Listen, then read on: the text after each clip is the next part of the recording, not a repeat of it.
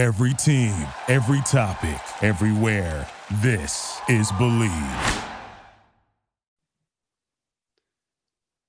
The NFL season is in full swing. You might not be at the game this year, but you can still be in on the action at Bet Online.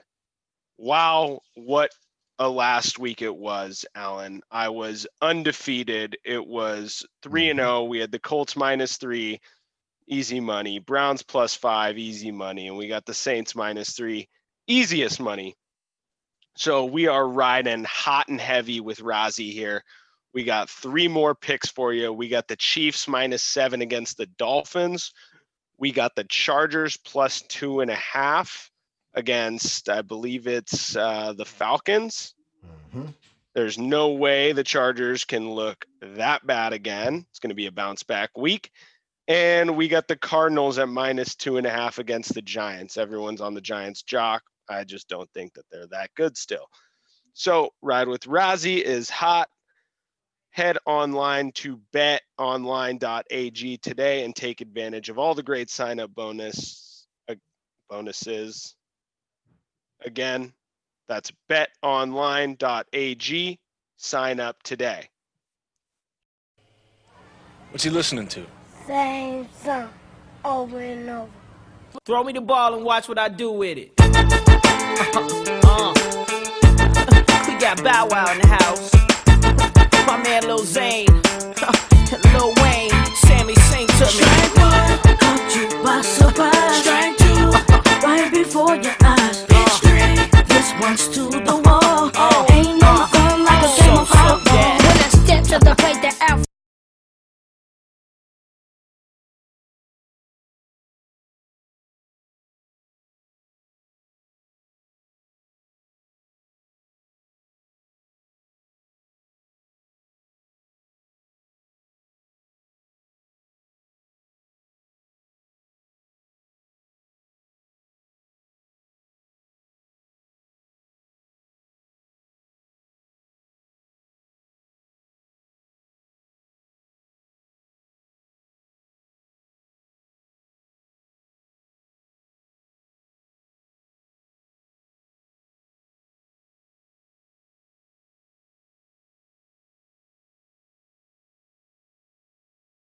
What's up, everybody, and welcome to another episode of the Long Ball Podcast with your hosts, Alan Stiles and Orlando Razzo.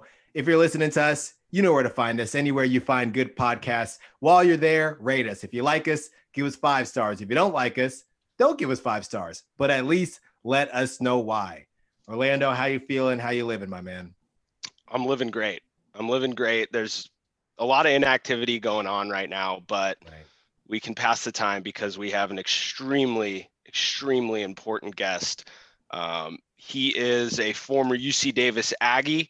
He is a former Oriole, Mariner, Cardinal, Blue Jay, Angel, but most importantly, the Mets.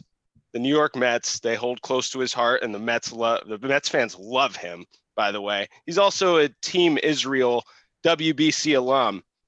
And are you considered officially retired, by the way?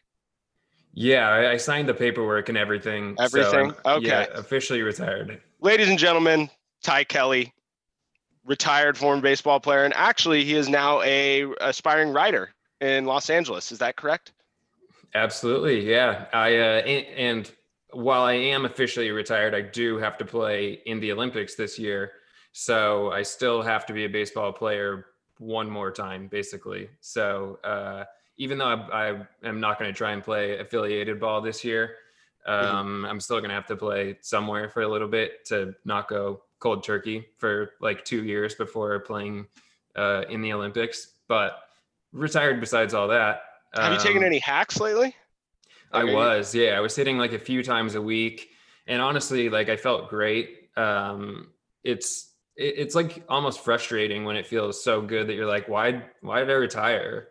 Like I feel better now than I did when I was playing, just because I took time off and then like came back and was like, I can just do whatever I want with my swing because it really doesn't matter that much. I just have to be ready for like 8 months from now. So, but it was definitely feeling good. I haven't hit in a couple weeks, but I'm going to have to get back into it and try and figure out what this year is going to look like in terms of like where I'm playing and stuff like that. Well, it's funny because of everything that went down or has gone down as far as the pandemic and where people are able to play. The places to play, they're not as many, right? Just in general, besides what you're able to do because of the pandemic, places have shut down, things have shut down. So what I'm thinking back to is when I finished college ball, I just played in college and I still had the itch. I end up in this semi-pro league where the age was like 20 to, I honestly believe it was like 50 or 60. And it was just like a smorgasbord of different players. And I'm imagining like, I gassed myself up because I just wanted to make the team, so I'm like, I played D1 ball, yada, yada, yada. So I'm just like thinking if I did make it to the bigs and let's say you legitimately didn't have any other options, you just roll up to one of these random leagues. If they find out you're past, fine, but you don't tell them. And they're just like, who in the world is this guy? Like that might have to happen. And depending on where you're able to play, you could be in some backyard league playing with guys that didn't play since high school.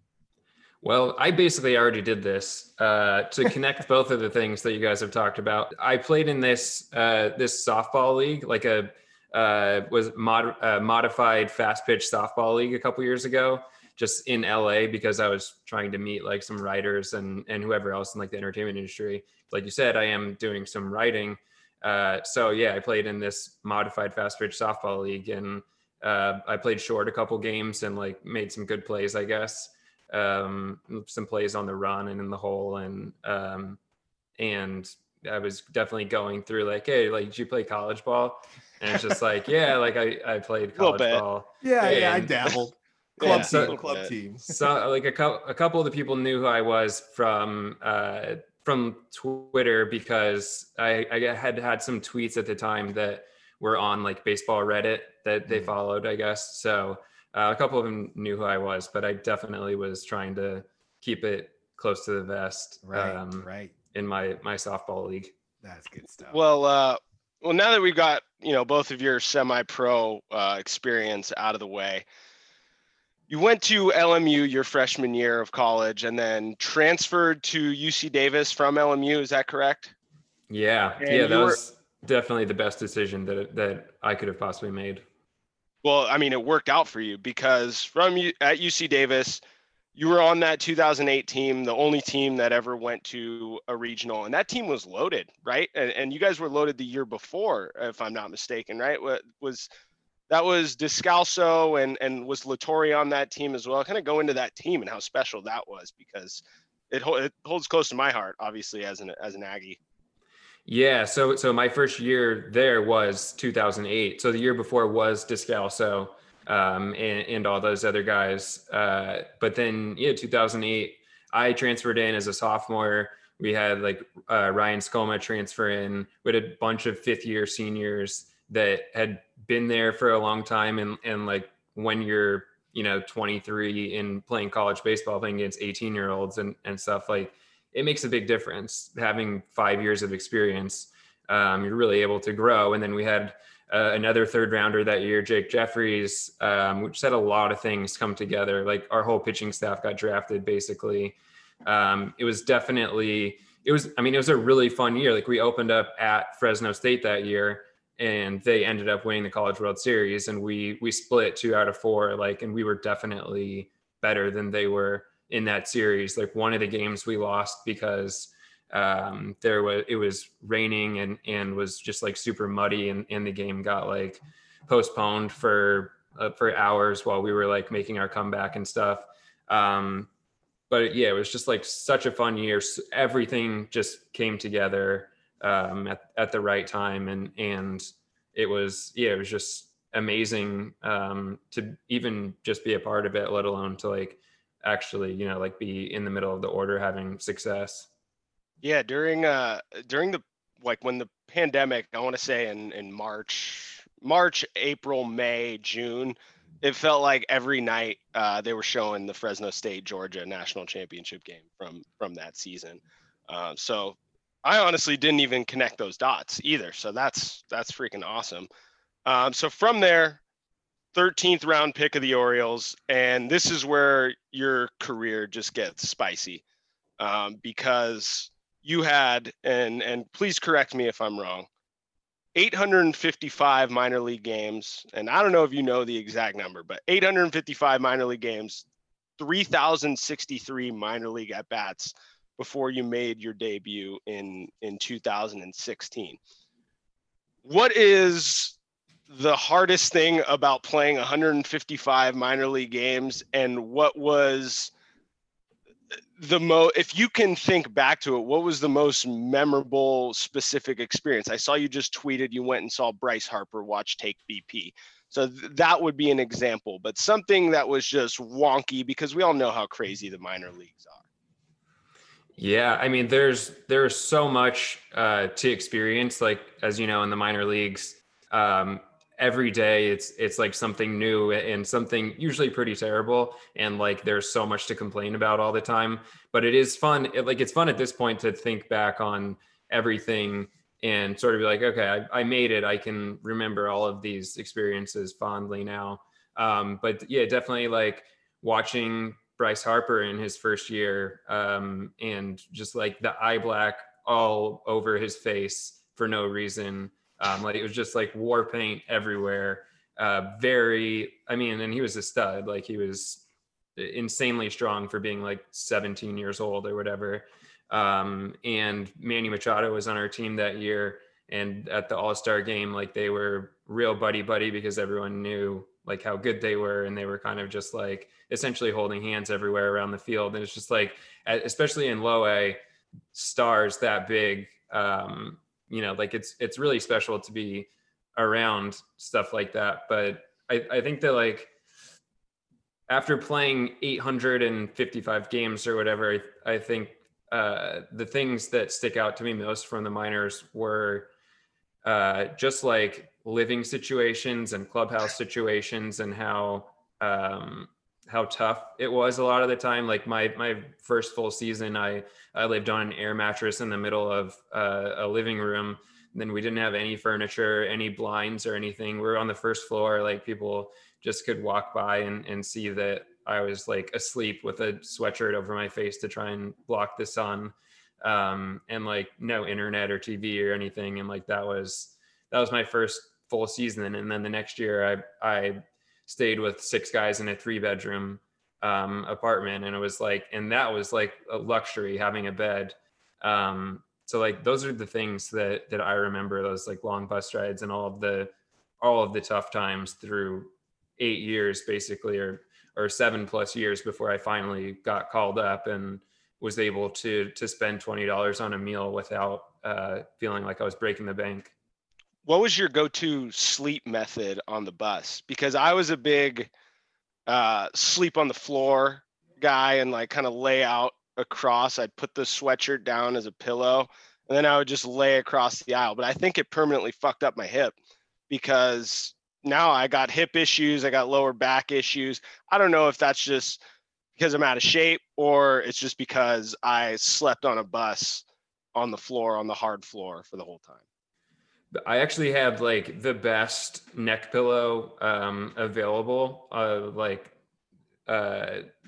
It was basically a neck brace, so that I could sleep like any direction my head fell, whether it was like back to the side, to the front. Because a lot of times with like sleeping, I would sleep basically upright, like sitting up in the seat. So your head's gonna like fall forward a lot. And with the neck pillows that only go around the back of your neck, it can be like, it's not doing anything if you fall forward. So for the first like 5 years of my career, I had that neck pillow. And then I left it in the hotel in Nashville. And that was like devastating to me, because that was the only way I could sleep on buses and on planes too. When you like don't have the option of laying across an aisle or whatever. So I still really miss that neck pillow, to be honest. I have one of the ones from the airport that are like decent, but not the same. it's not the same at all, because my head's like, it's going to fall forward. And then I end up just like, my neck feels terrible and I just can't do it. And it's like, yeah, it's really tough. It's a special bond too that you guys probably developed throughout. Yeah, because I was the only person that had that neck pillow too. Everyone else had the ones that just like sit on the back of your neck and are, is really not doing that much.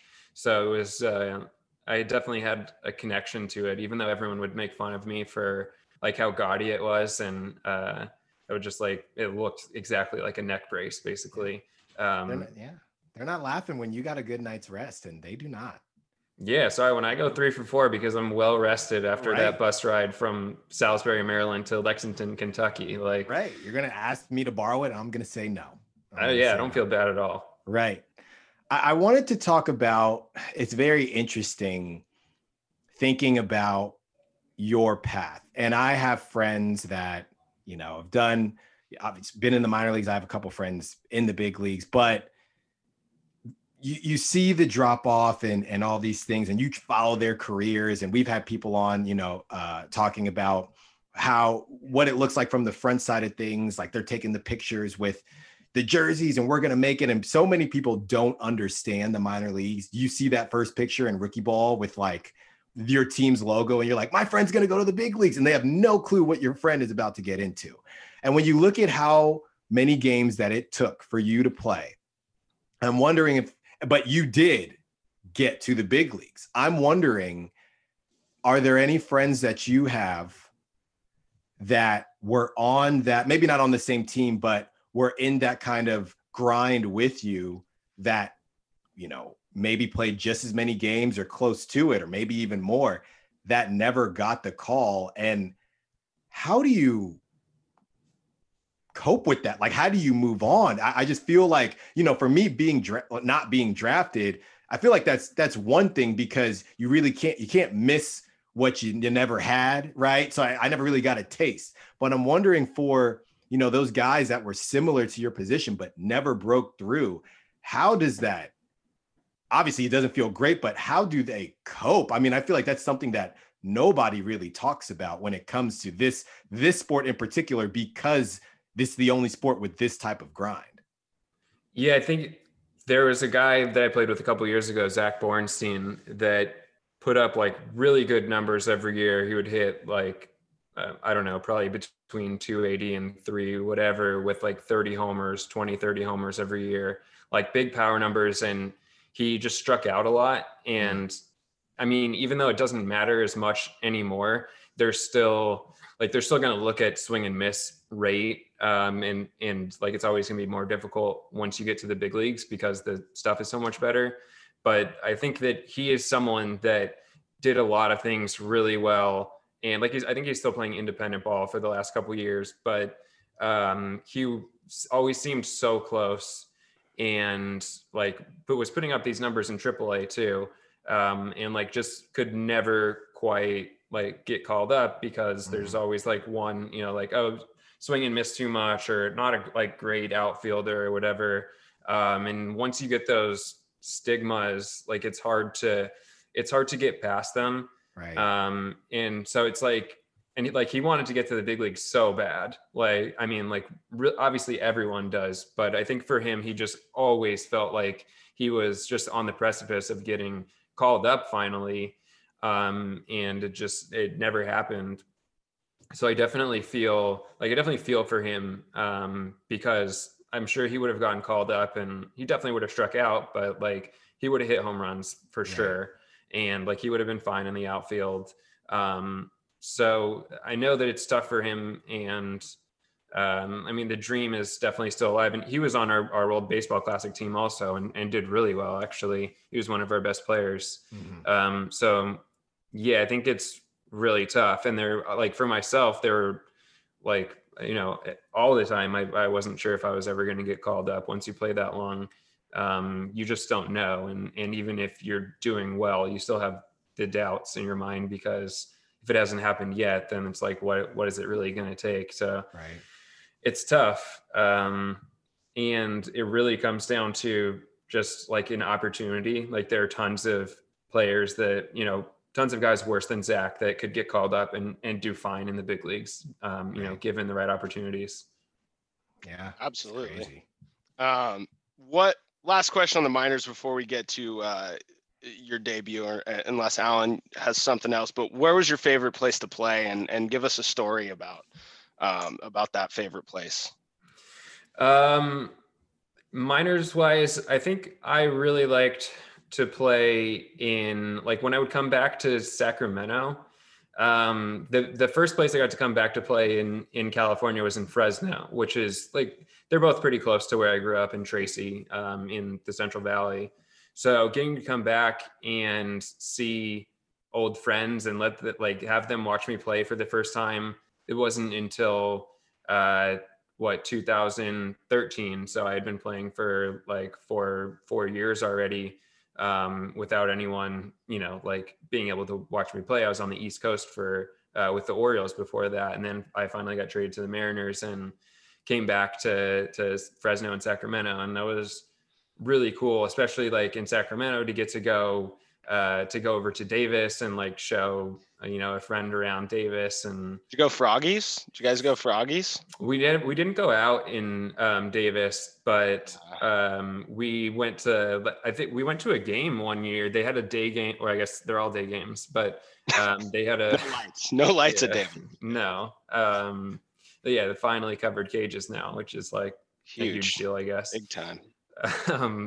But like getting to go back and to go watch a game and stuff like that, and just seeing familiar stuff, like honestly, like the smell of the trees like in that area just is like so nostalgic, to get to go to like what is a pretty cool hotel in Sacramento. I don't know if they're still staying there, if it's all been redone, but like it's like the Capital City Mall or something like that. But I don't know. I always really enjoyed going back to Sacramento and getting to see people and play in a familiar setting. When you said smell, I thought you were going to say the cow shit. Alan, I don't know if you've ever been to Davis. No. Yeah, no, I know. Yeah. Oh yeah. I mean, that's pretty nostalgic as well. Among other things. Yeah. So after, in your 8th professional season, it's almost a decade in the minor leagues, May 23rd, 2016. Take us through that day when you found out you were getting called up, and the emotions that you were feeling, who you called, and how that whole process went down. Yeah, so I'd been playing really well up to that point. Basically, like every ball that I hit hard was a base hit, and then a lot of balls that I didn't hit hard were base hits. So, and now, I mean, for the entire first month and a half of the season. So like, you imagine that every single ball that you hit hard was a base hit, like never lined out, never like no deep fly outs to the wall. It was just like everything was a hit. So everything was going really well. And then, so then we had a night game the day before, and I'd gone like 0 for 4. And like I wasn't feeling great. Obviously the season was still going great. I was hitting whatever. I don't know if I was still leading the league in batting average, but like things were obviously still good. And so the next day we had a day game, and I wasn't in the lineup. So I was just like getting ready to enjoy my off day, basically, grabbed a coffee and was like heading down, 10 minutes before the game or whatever. And then, our manager pulled me aside. Was Wally Backman was our manager, who is, I don't know if you guys know who he is, but definitely worth Googling and YouTubing to see some ridiculous rants and throwing bats on the field and stuff like that. Yeah, I know Big Wall. The names, yeah. But he was great. So everything is obviously like very dramatic with him. We just like had to make a show of everything. So, and his big thing was that if you got called up, he would tell you that you had to buy him a bottle of Dewar's, which is whiskey, I think. And so Smart. I didn't know what it was at the time. Like I didn't know what he was talking about. But he was like, "Hey, Ty, go up and tell the clubby you owe me a bottle of Dewar's." And I was like, I don't know what that is. He's like, go up and tell the clubby you owe me a bottle of Dewar's. And I was like, I don't know what that word is. He's like, go up there on your way out, tell the clubby you owe me a bottle of Dewar's. Congratulations, you're meeting the team in Washington tomorrow. And then everyone comes over and congratulates you. And I don't know, I was like fairly calm about it, I guess. I'm not really sure. I mean, I think you just kind of take everything in stride. I was definitely excited, but also kind of just like, I'll believe it when I get there and see it, you know? So Couldn't even believe it. It was just too good to be true. Right. I mean, it really is good. And like the night before, so like speaking of people that are really good, that don't always make it. Like we had another guy on our team, TJ Rivera, who did end up making it later that year, but he was in a similar situation that I was in. He was a free agent signing out of college, a small college, and he just raked every year. But he had to get over. There's always like one thing that they keep you down for, and it was the fact that he swung at every pitch that he saw. He hit 330 every year, but he swung at absolutely everything. So the night before, TJ got called into the office, to Wally's office, and it was a big kind of like, everyone was like, oh, TJ's going up for sure. And then it ended up being that he was just asking TJ if he wanted a day off the next day. And there was definitely some, like, it was a pretty big throw off on Wally's part to like do that to TJ. Cause it definitely seemed like he was getting called up. But, and then like he came to me and I got called up, and there's, I don't know, it just kind of didn't seem real after that. But then I went up and started packing my stuff, and I called my parents and maybe like texted one of my friends, and got the call from the organization. They're like, you're going to come to DC tomorrow. We're not sure if Lucas Duda is going to have to go on the DL or not, but if he does, like, you're going to be activated. Like, we think he is. So again, it's like, okay, once it happens, I'll believe it, because it's not like an official thing yet. And then I got on a plane from Colorado Springs and flew to DC and got in that night and to the Ritz-Carlton, and it's just a completely different experience. Oh yeah, you're no longer, I mean, from that, I guess once you hit AA, you're kind of out of the air mattress, no blinds stage. That's more of the lower levels of the minors. So you start to stay in a little bit nicer hotels. But yeah, that's when you know you made it. You arrive at the Ritz-Carlton.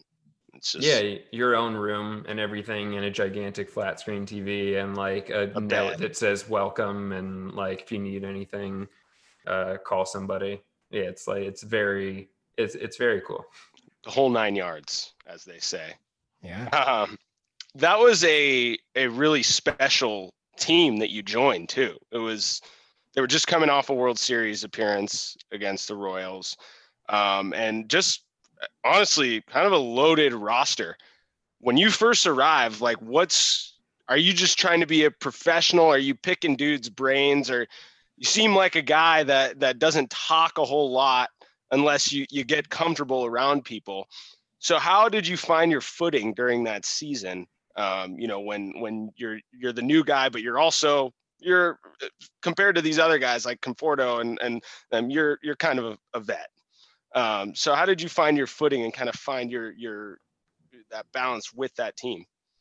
Yeah, and it was my first year in the organization too. So like I met everyone at spring training and stuff like that, but you don't like really know everyone really well. And also when you've got like David Wright and Cespedes and Asdrubal Cabrera and Neil Walker and like all of these guys that are vets in the league, and then the younger guys are superstars like Conforto and Noah Syndergaard and DeGrom, and then not to mention Bartolo.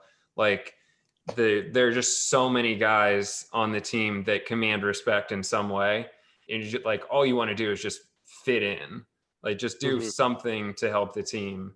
And yeah, I think basically like I just remember being not so much starstruck because I knew all of them, but just the whole experience, like walking out into the stadium for the first time and being in the clubhouse with everyone. You just want to like do as little as possible and try and just help the team in some way to try and gain their respect, basically. And then once you've done that, then you can start talking, basically.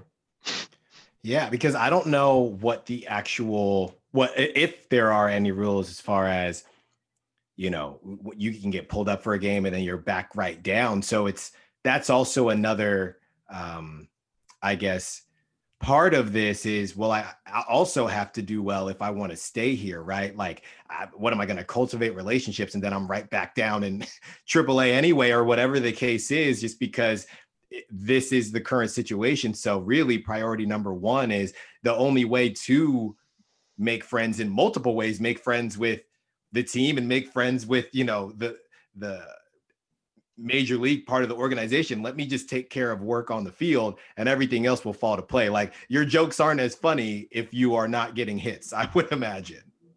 No, and especially as a young guy, like if you're joking around and not doing well, it definitely doesn't look great. I'm sure Terry Collins would take very well to that. Yeah, definitely not. I definitely would not ever mess with anyone that could be considered old school in any way.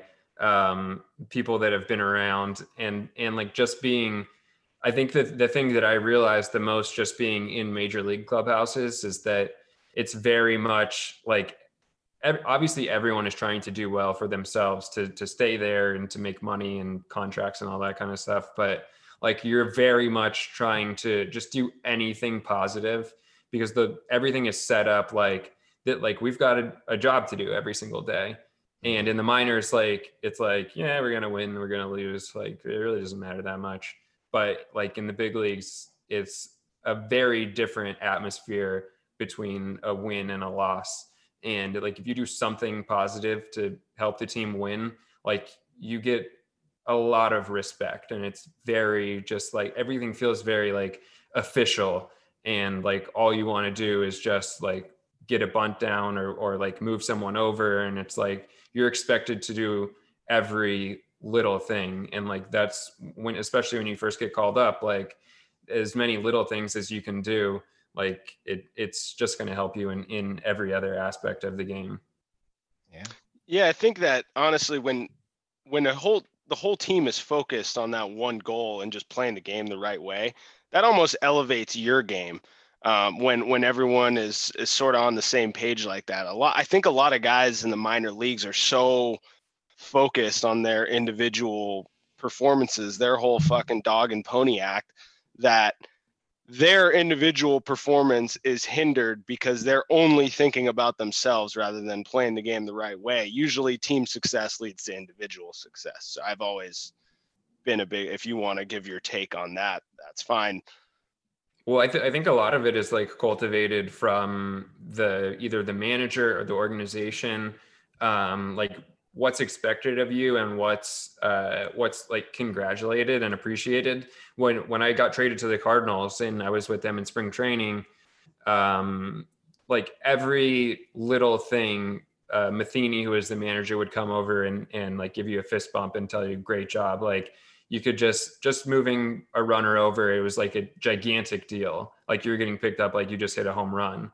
So and that made the game just a lot easier. That all I have to do today is like move a runner over, maybe draw a walk and have like a 8-pitch at bat or something like that. And I had a great day.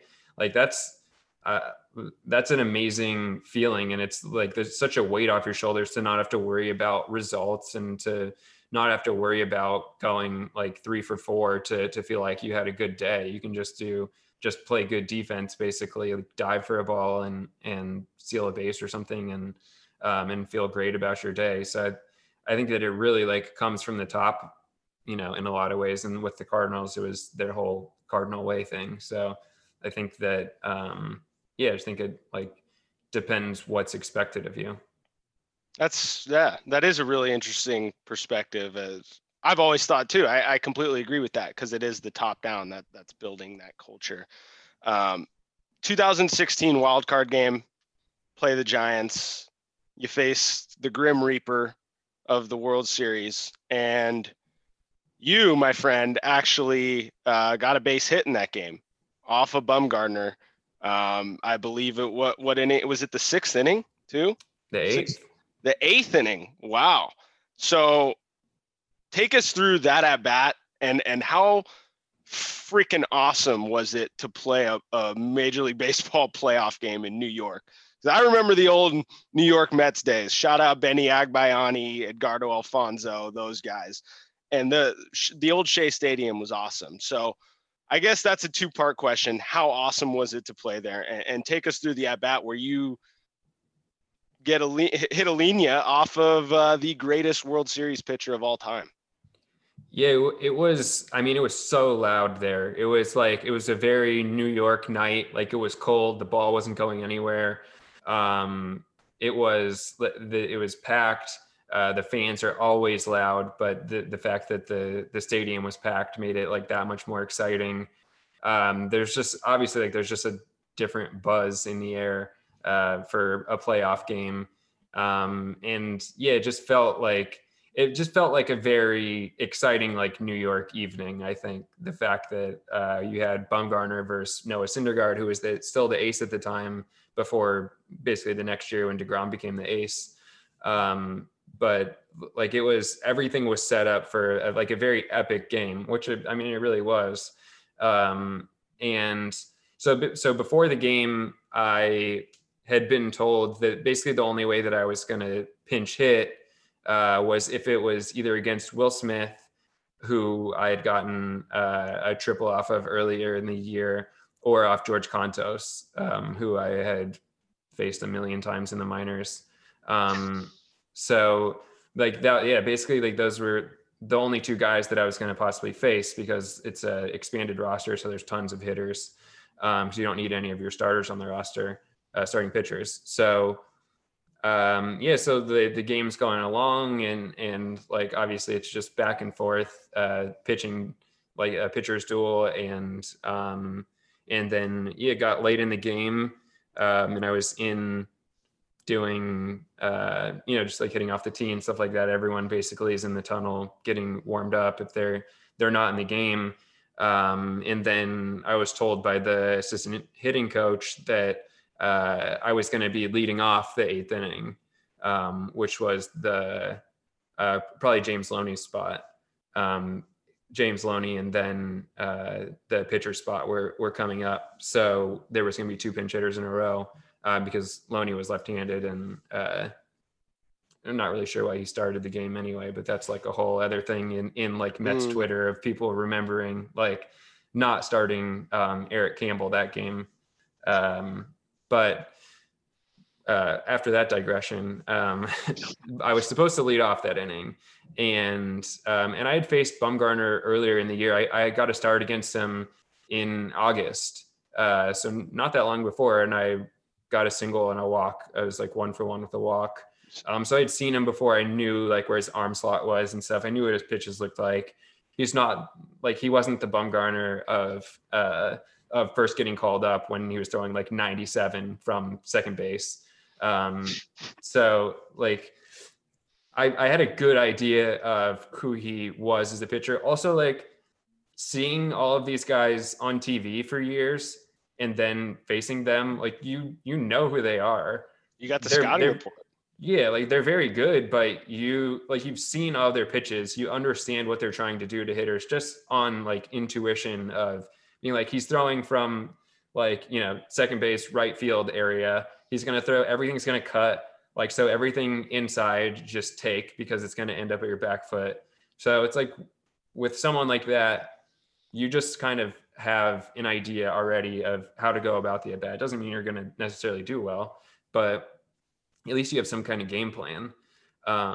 So then I ended up, they switched the order so that Eric Campbell would lead off the inning, and then he ended up striking out. And then I went up and pretty much closed my eyes and swung at like a 1-1 pitch or something like that. I kind of forget. 1-1. I think I fake bunted the first one, as I did right-handed all the time. Did you give one of like the little league where you like wiggle the bat a little bit, try and Yeah, distract the catcher? yeah, I like stuck my foot out and stuff. Yeah. in front of the Got plate. real low. Right. Yeah, like Yeah. crouched down. Mhm. No, I did just like a regular. Nobody thought that I was bunting, but at least if it's in their mind, you might like be able to hit one past the third baseman or whatever. And ended up that I reached out on. I think it was like a changeup, which he really doesn't throw changeups that much, because like if you're throwing a cutter, like your fastball cuts, and then you have like another slider, like just throw those, because those come out of the same plane and have the same spin basically. But he threw me like a changeup, and I pretty much just stuck my bat out and went through the 6-hole. So yeah, it was quite a feeling doing that, and then especially like late in the game too. So yeah, that's pretty much the whole experience. And then I got on second, got stranded, went back in the dugout. I can't remember if I put turfs on or not because I was out of the game, but it was definitely like when you pinch hit and you do well, like you just want to get the turfs on immediately and like just bask in it. Feel like, I'm done. Like I did the best I could today, like the best possible outcome, and now I'm done. Kick the feet up. The pinch hitter life is quite the life, when you're really, especially when you're trying to build a reputation for yourself. But either way, whether it's a day off, it could be a day off where, like you said, you were playing well before you got pulled up. You have that day off, but maybe and they're probably like official day offs, but let's say you hop in for a pinch hit and you've been rolling and then you don't get a hit in that pinch hit, right? You only got one. And now you're like, now I don't feel so good. And I didn't even play today. Conversely, like you said, you get a hit, especially in that situation. But anytime you get a hit, when it's your only at bat, you're like, wow, I'm the man. But if I don't get a hit, this feels awful, like completely awful. You don't have another shot to get back up there. No, yeah, it's super tough. And it's weird sometimes too, when you pinch hit, like if you are in the minors and you're on a hitting streak or something like that, and then you have to pinch hit, like you've got 9 games in a row or something like that, you got to pinch hit and like you get out and it's just like, oh, it's just over. But it is super tough. Like you said, like if you don't get a hit, if you don't, I mean, it really comes down a lot more to like the result when you're pinch hitting. Unfortunately, it's like you can line out and it's good for you. It does nothing for the team because like there's really nothing for you to build on for later at bats that game. Mm-hmm. It's so dependent on results, and it can be, like I said earlier, like if it's the game's not dependent on results and there are a lot of good things you can do, it's easy. When you get one chance, you get one at bat. And for myself, a lot of times it was pinch hitting in like the bottom of the 5th against a starter who was dealing, and we're down like 6-0, especially like when I was with the Phillies. And I'm getting random pitch hits where the only thing that matters is starting a rally. It makes it that much tougher because it already is really, really difficult. Right. But yeah, and then just also not knowing when your next chance is going to be. Right. You get that one at bat and then you don't get a hit. And then 3 days later, you haven't done anything and you've got to try and be confident somehow. It's really, really difficult mentally. Yeah. And there's probably some guy, maybe 1 or 2 guys on the team that, you're watching them go 0 for 4, but they're the guys. And meanwhile, you're like, look, I'm putting good wood on it and I'm leaving with 0 for 1s, but I'm having one better at bat than they're all there for.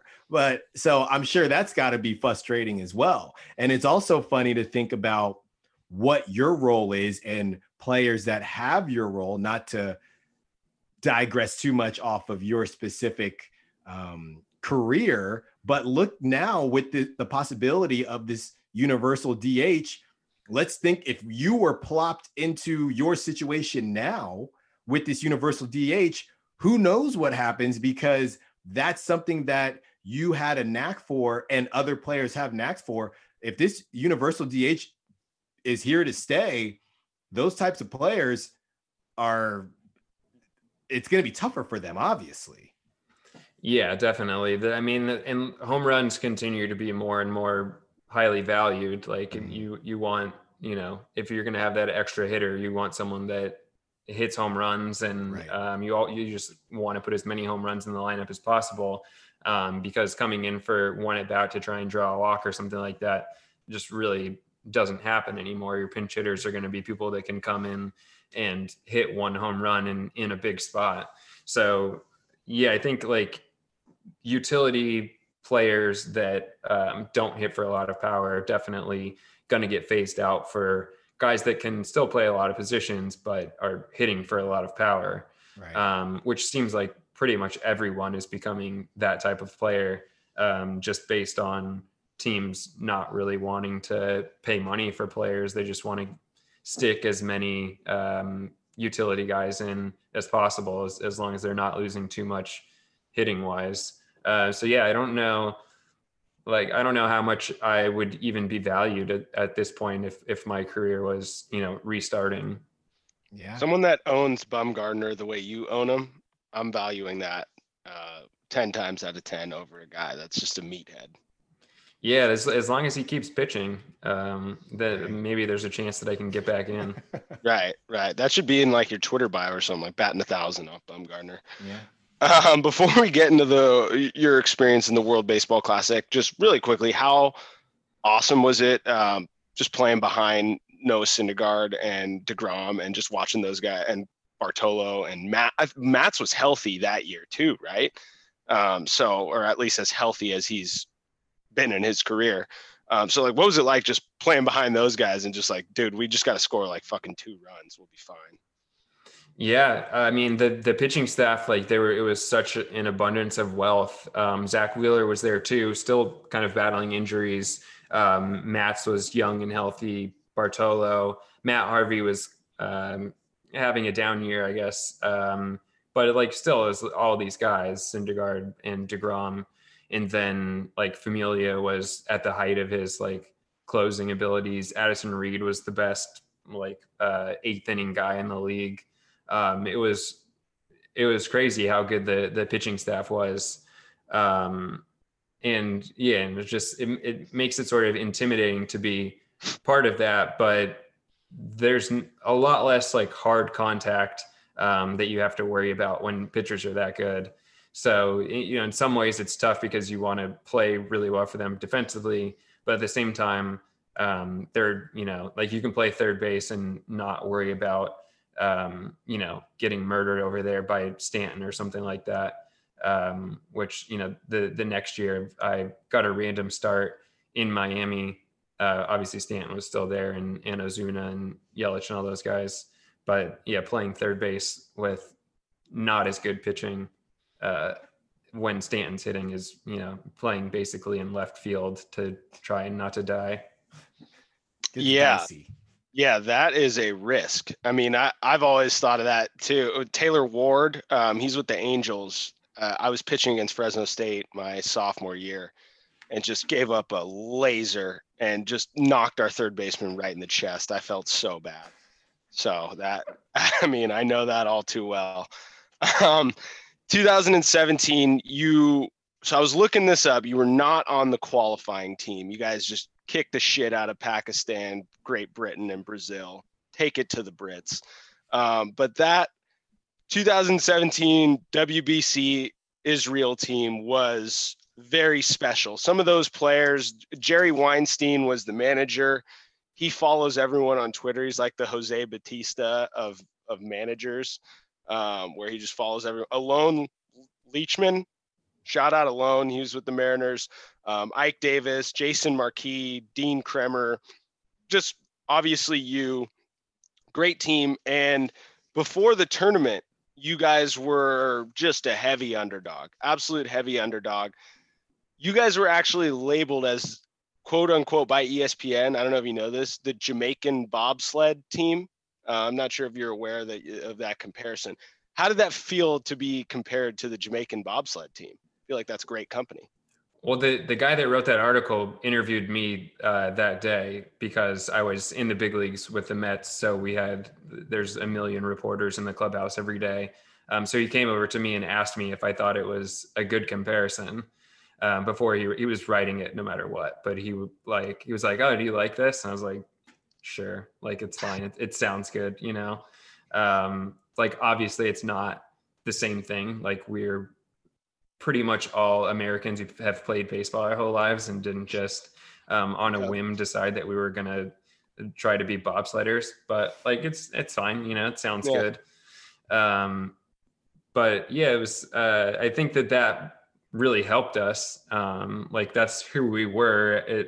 We were definitely underdogs, and we knew that we were underdogs. You know, when there are no expectations or even expectations of us failing, it's going to bring everyone together because we're all, you know, players. Some of us had been to the big leagues, but nothing really recently. You know, I had a few months in the big leagues the year before, but besides that, it was a lot of minor league guys and people who have just been playing a long time, or like Sam Fold, who was coming off injury but had played forever. But I think it really like motivated us and brought us together as a team, and you know, ended up being something that was turned into a positive for us. Game 1, 2-1. You beat Taiwan 15-7. You end up going undefeated in pool play, which that in and of itself, given what you guys were projected to do, is such a special experience. Would you say that to this day is, and I know I read some article you were talking about, you know, how much that meant to your grandmother and your whole family. Would you say that meant more to you and hit close to home to you more than any baseball accomplishment in your life? And how special was that experience?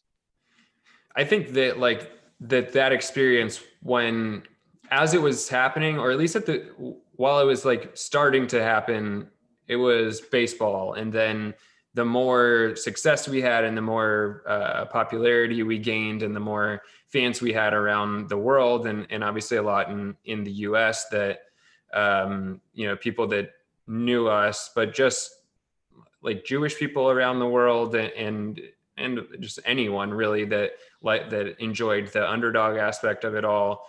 I think there was really a lot to be appreciative of, like, for just the whole experience. And it continues to be something that, you know, I'm like very deeply connected to. They made a documentary about that, and along with a trip that some of us made to Israel. So I traveled around a little bit with the documentary, and it's just like being welcomed into every Jewish community around, definitely around the country, and even into other countries.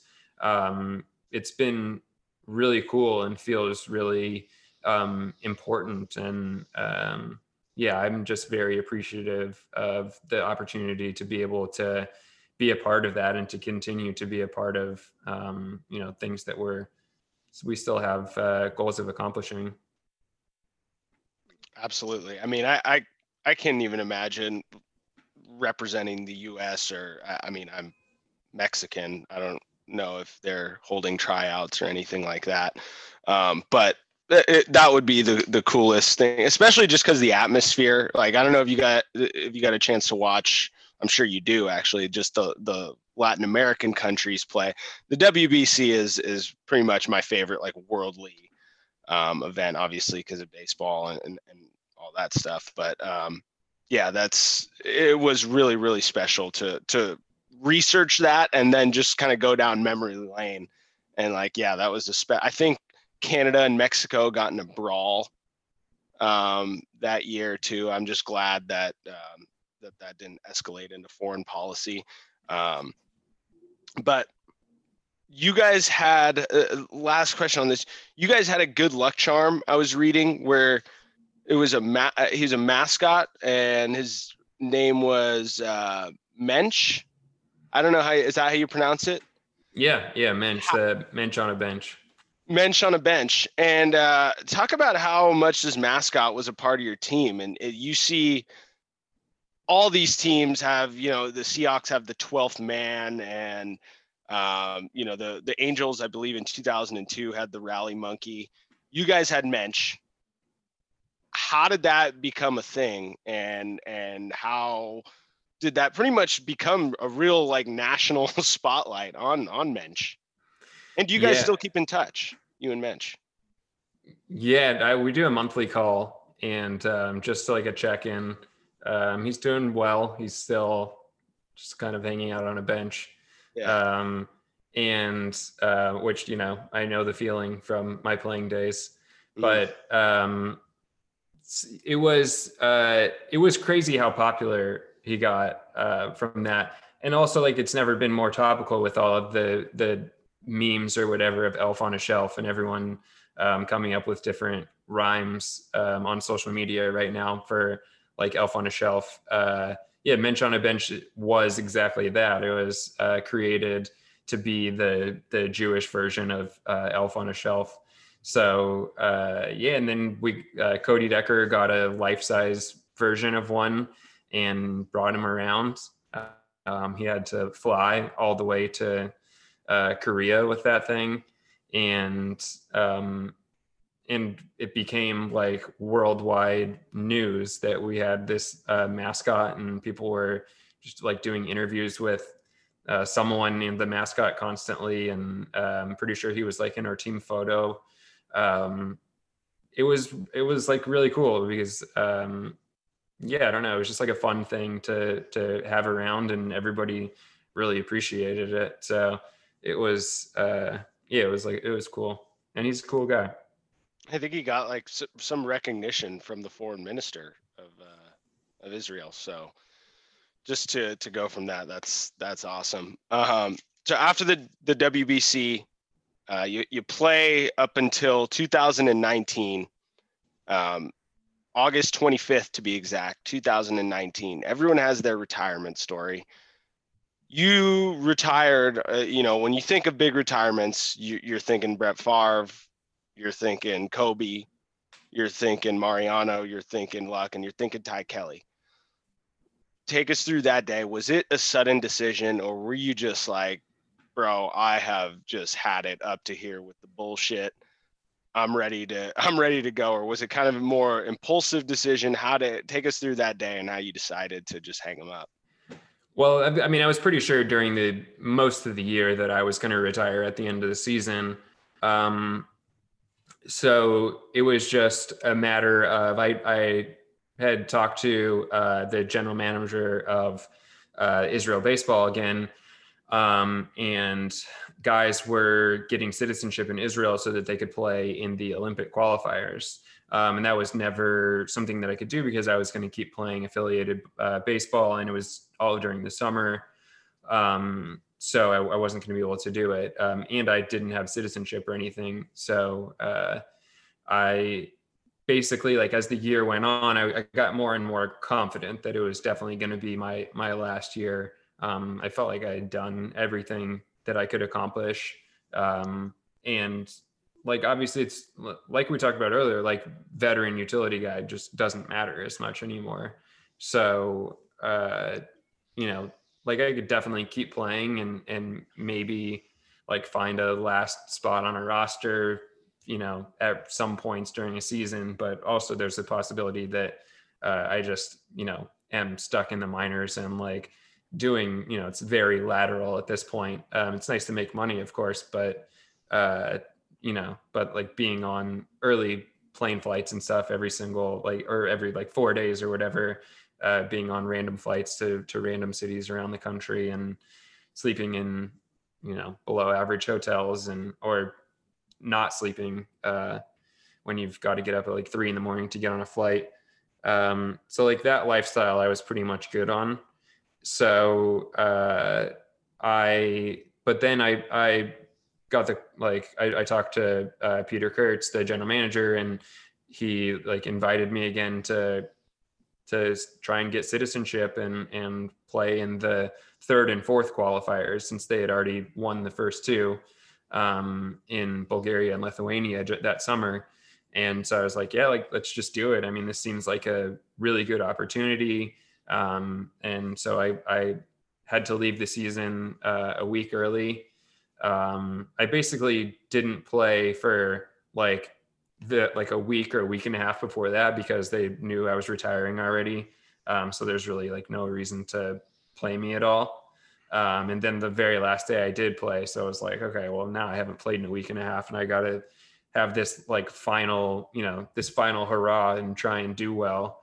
Well, I now haven't played for a week and a half, but it was like a really cool experience. We had like a very young team. It's the Angels and everything's very young and new wave and all of the new analytics and everything they're completely bought in on. So the very young AAA team, everyone gave me tons of respect.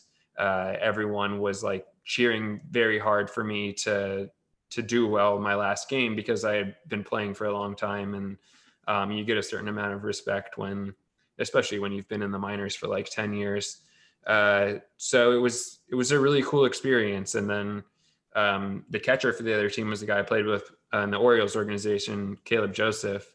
And by like my third at bat, he was like, hey, just all fastballs the rest of the game.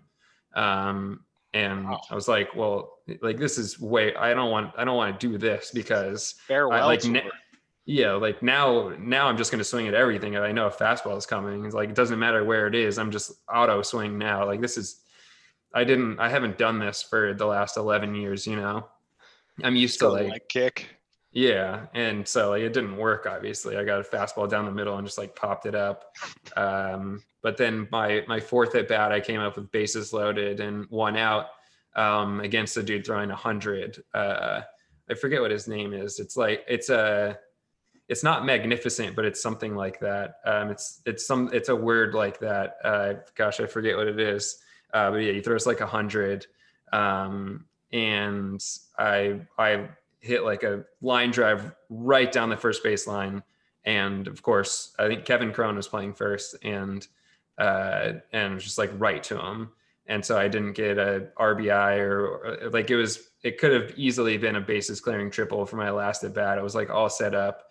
And of course, like nothing is, but like at the end of the day, I was like, if there's anything that sums up baseball, it's coming up with the bases loaded and 1 out and just like hitting 100-mile-an-hour liner that you get nothing on. Was it this guy, Damian Magnifico? Yeah. Magnifico. Yeah. Mm-hmm. That is such an excellent name. Yeah. Yeah. And he throws gas and, yeah, it was very perfect. I'm pretty sure I faced him the first time when he was with the Brewers and they had him and Knievel in AAA and a bunch of guys that threw like 100. But yeah, that's my last at bat. And then the game was over and I just packed up all my stuff and got ready to go out to Israel to get citizenship. That's what everyone does after they retire. So, right. Post-playing career, right? You, Alan, you're the foodie. You have this huge backing. We all know Stephen Cohen is a huge listener to the show. So, Alan, take it away with the food stuff because I'm here for it. No, yeah, I just want to break down. First of all, let's start here. Ty, what are and we touched on it at the beginning with the food truck, but just give us a lay of the land of what your food aspirations are. Yeah, so the food truck at Citi Field, Sweet Potato Ties is the name of it. And it's basically, like, it's not just a food experience. It's a whole baseball fan experience. The idea is that, either I'll be there, like working the window, interacting with fans, whatever it is, talking about the game, or there will be a former player that's there, that's kind of, that's like helping out, doing some autographs, talking baseball, like whatever it is. So that whole, like, just bringing fans closer to their, favorite former players, right, that want to come out and help. And then of course, sweet potatoes and sweet potato fries, different ways. You got sweet, savory, spicy. I'm really into to spicy food. So like the way that I do it at home is like a little like salt, garlic powder, cayenne, chili powder, just like a lot of spicy stuff. And then you can do different sauces. Barbecue sauce mixed with sriracha is one of my favorites. Yeah, big fan of mixing sauces. So you could do like barbecue sriracha, or maybe like a ketchup and Cholula or something like that, depending on if you want to go, Asian spicy or Mexican spicy. So yeah, like and then of course you've got like the dessert sweet potatoes. A lot of people do like cinnamon, brown sugar, and some kind of butter. And then you've got like dessert essentially right there. So you're right. You need, and it's sweet potato ties. I know some people that might be able to hook you up with sweet potato pie as well. I think it's always been very interesting, the different cultures, because I feel like it's like you either eat pumpkin pie or sweet potato pie, right? And a lot of people haven't had both. I've been lucky enough to have both. Do you have a favorite chef? Well, I used to, I guess if I'm being honest, my favorite chef is probably Guy Fieri. Because let's go. He's easy to make fun of, but he's super entertaining always. He's always in a good mood. Like, I don't know really, like, he's kind of dorky, I guess, but at the same time just seems nice. And just like always so energetic, and that's cool to have someone that's fired up about food all the time, and about like, I think that like Diners, Drive-Ins, and Dives is cool because it's a lot of businesses that would never get seen without a show like that. So it's cool. And I always really liked Anthony Bourdain too, as far as going to see different cultures and getting to know things that you would never see without shows like that. I mean, this is chef. Yeah. Do you have a chef in mind for sweet potato ties? Like, do you have one picked out? Is it going to be you? Are you going to be like the main guy? He's got to be talking to the fans. That's what I'm saying. Like, there's a lot of, moving parts here.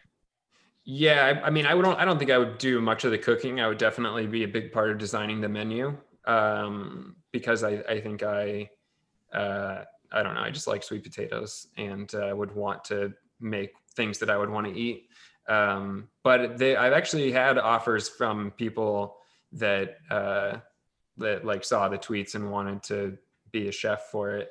Obviously we're not quite there in the process, but I appreciate anyone that is wanting to help out. So I'm definitely like, if Guy is listening to this, I would love, like another Northern California guy, like, let's do it. And he just took a picture with, or posted a picture the other day with Steve Cohen in like a Mets jersey. So like, it's there, the connection's there. The writing is on the wall right now.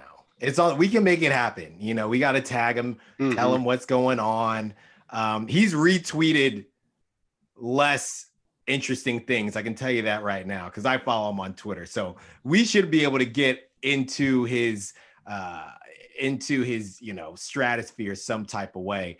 The sweet potato thing, I actually wasn't big on it because, out here at first, because out here, that's really same with New York, the trendy places, you get a burger and sweet potato fries. I'm like, I don't know. I just kind of want my normal fries. Went on a paleo kick a couple of years ago now. And normal potatoes obviously aren't paleo, but I believe sweet potatoes are. So got on that kick. And now I'm all about the sweet potatoes. It has to be done right, like you said. But when it's done right, it's sweet, it's salty, it's savory, it's good stuff. So I might be taking a trip out there. And I felt, like I didn't know enough about New York, because my first time visiting in a very long time was last year. And I'm asking my buddy, we were staying down, where really in the heart of it all. But I'm asking my buddy, I'm like, well, where do the Yankees play? That's kind of far. And I'm like, well, where do the Mets play? It's not that far, but it's not close either. So I have to go back to New York and get that experience. And hopefully when I do, I'll be having some sweet potato ties. There's no question. And when you do, just let me know. We'll have a little bit of everything set out for you. There we go. You're going to roll out the red carpet for us. Yeah, absolutely. Yeah, maybe we do. Oh my God, we just do a podcast right there on the spot. I mean, you never know. The no tells, baby. On. That's good stuff. Absolutely. That's a freaking awesome trade-off. And Guy will be there. He seems like someone that just really wants to be involved in a lot of things. So I think this is just one more thing that he can, that he can attach himself to and make successful. That's what I'm saying. He's a big fan of the long ball pod too. Yeah. So yeah, we'll get Guy involved. We'll get everyone involved. It'll all come full circle. It'll come together. I'm sure it will. We'll wrap up. Right now, you're in Los Angeles. You are doing some writing. Go into your aspirations. What are you looking to do? I know you're playing in the Olympics, you said, which is freaking awesome. But what are you looking to do out in LA now that you're with the A-list Hollywood Brigade? I would really just like to write stuff that gets made. I would love to write for TV, comedy, and stuff like that.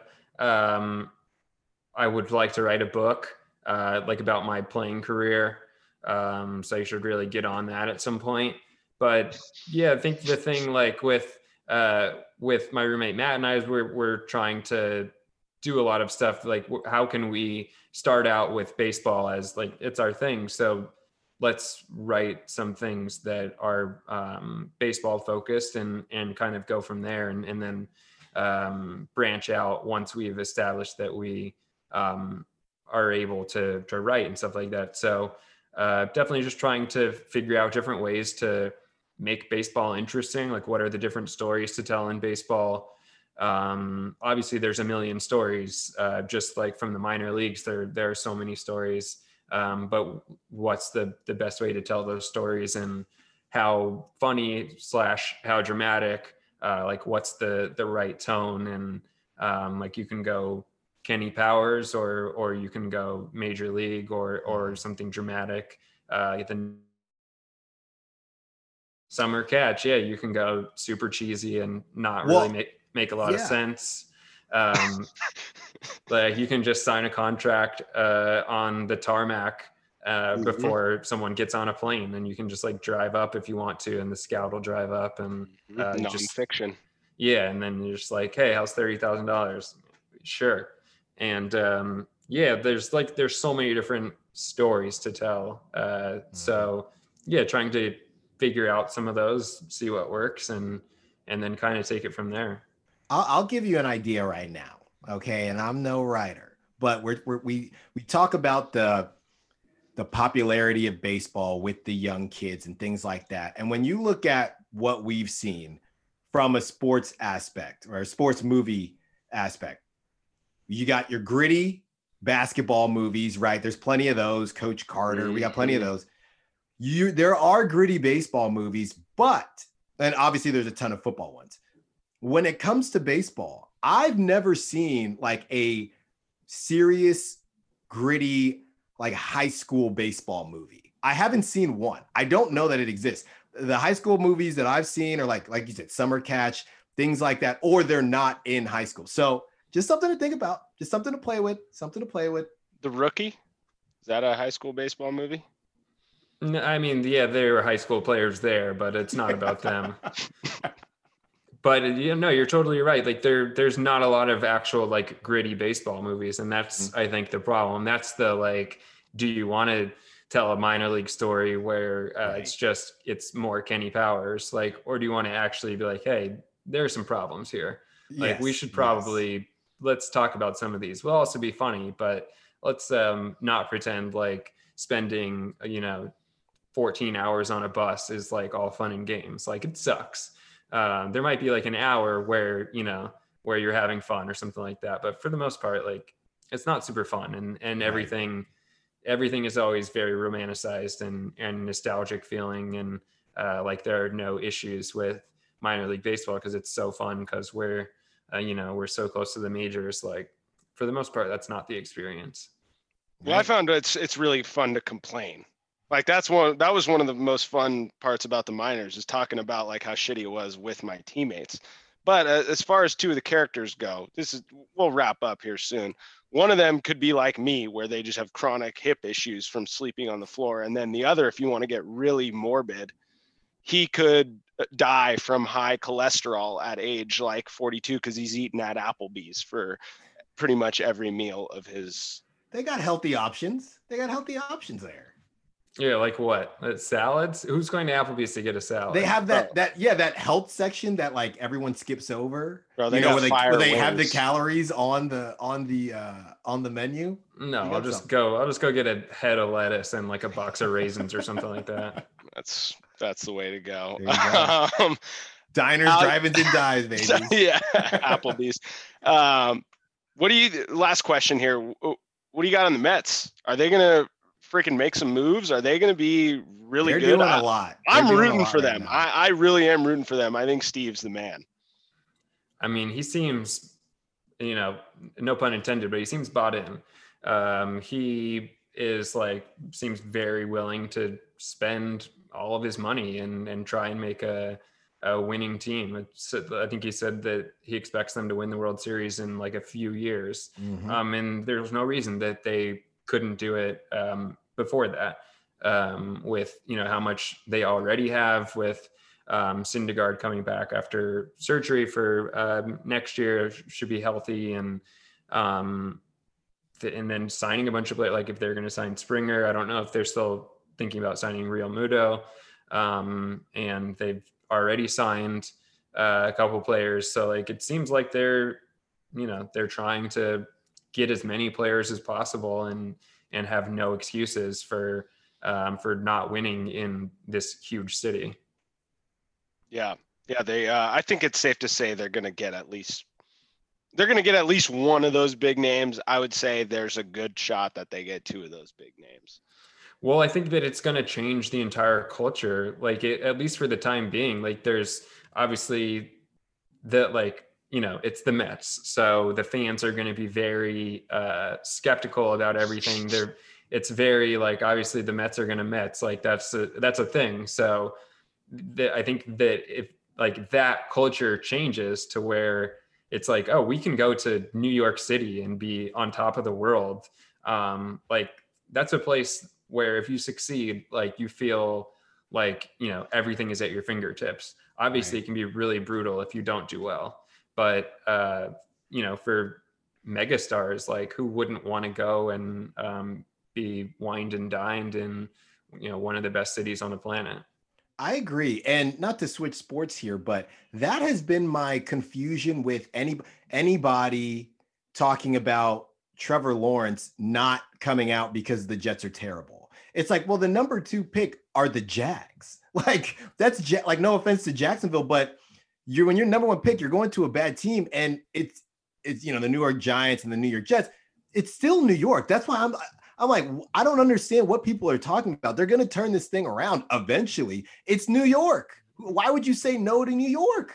I don't get it. Yeah, there's just that stigma of the team, I think, where it kind of separates itself from being part of this amazing city, mm-hmm. and being able to be a star in that city, like Joe Namath did it, and was obviously he was Hollywood Namath or whatever his nickname was, and that was the persona that he had.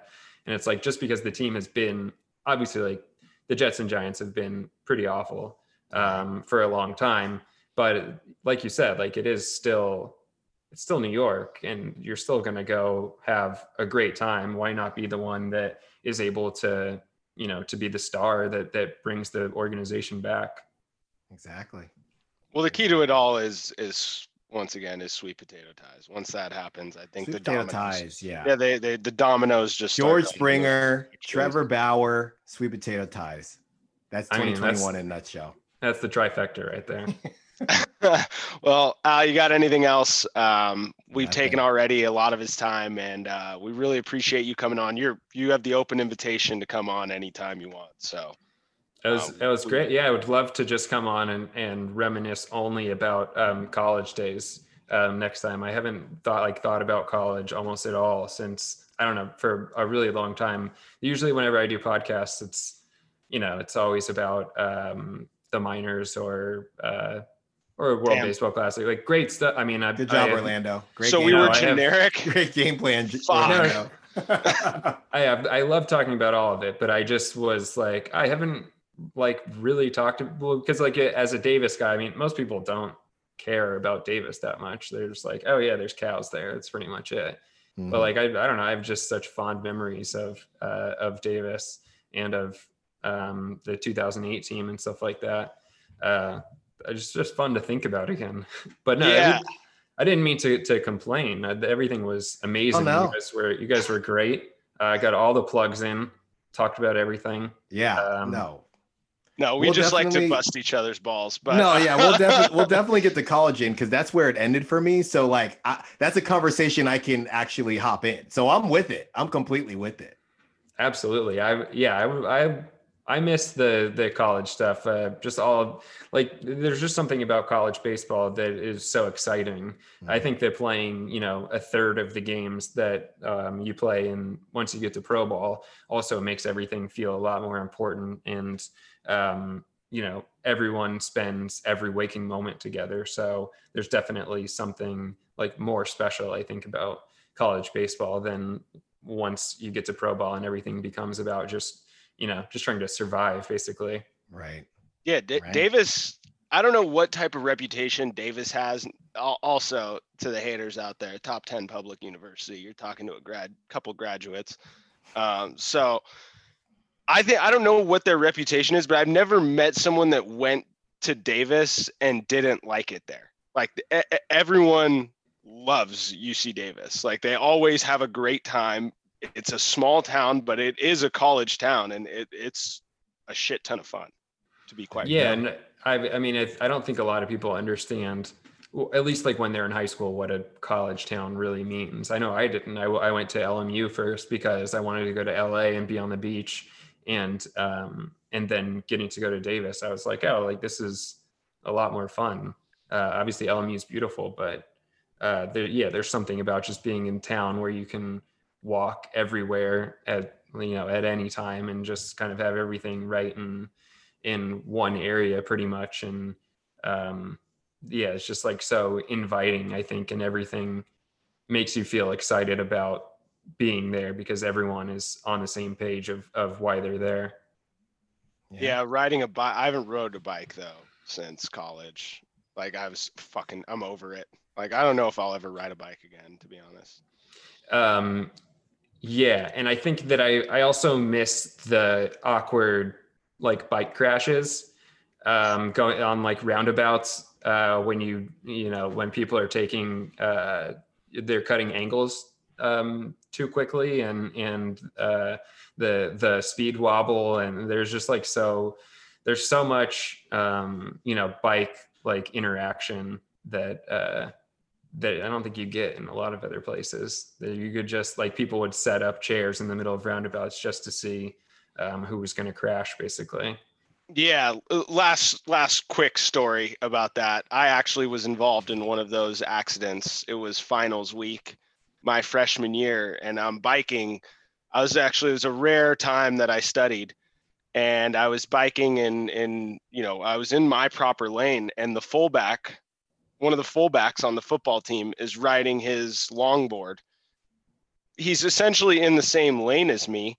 So we're honestly about to play a little chicken with each other, and he just doesn't move. So I go straight into his shoulder, fly off my freshman year, I was 170 pounds. So, and this guy is just a solid 230. So I go flying off my bike into the bushes, and I'm going to like meet a study group here. And so like I walk into the study group, my nose is like bleeding, fucking my eyes all swollen. Like this fullback essentially just trucked me just right off my bike. You don't get that at a whole lot of college towns. No, unfortunately, like, there's nothing more exciting than a good bike crash.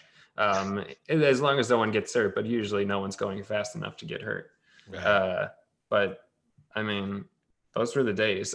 My most embarrassing one was trying to bike to class one day, and they were repaving the sidewalk, and I didn't realize there was like cones up all the time, like don't go to like in certain directions on the sidewalks, and so I just disregarded it.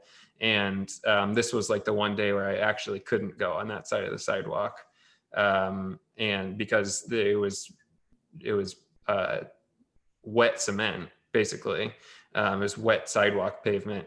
And I rode straight into it, and my front tire just like sank. And then both of my feet went like ankle deep into the the wet cement. And I was like, I couldn't get up. The people that were working on it, who were unbelievably pissed at me for doing it, had to help me out of it. And I just had to continue to go to class with cement all over my pants and stuff. It was, I don't know, it's pretty tough, but you just ruined the whole city project right there. Yeah. I mean, I really deserved it, but for going the wrong direction, straight into the work zone. Oh my God. That is actually a fantastic story. Well, Ty Kelly, ladies and gentlemen, like I said, you're welcome on anytime. We'll go more into the call. We'll go into Alan's, bike crashes at Temple. Oh, I got some great stories. Yeah. Yeah, I'm sure he has a ton of those. But you're welcome on anytime. We really appreciate you coming on. I love it. Thanks for having me. Thanks, Ty. All right. Take care. Thank you for listening to Believe. You can show support to your host by subscribing to the show and giving us a 5-star rating on your preferred platform. Check us out at Believe.com and search for BLEAV on YouTube.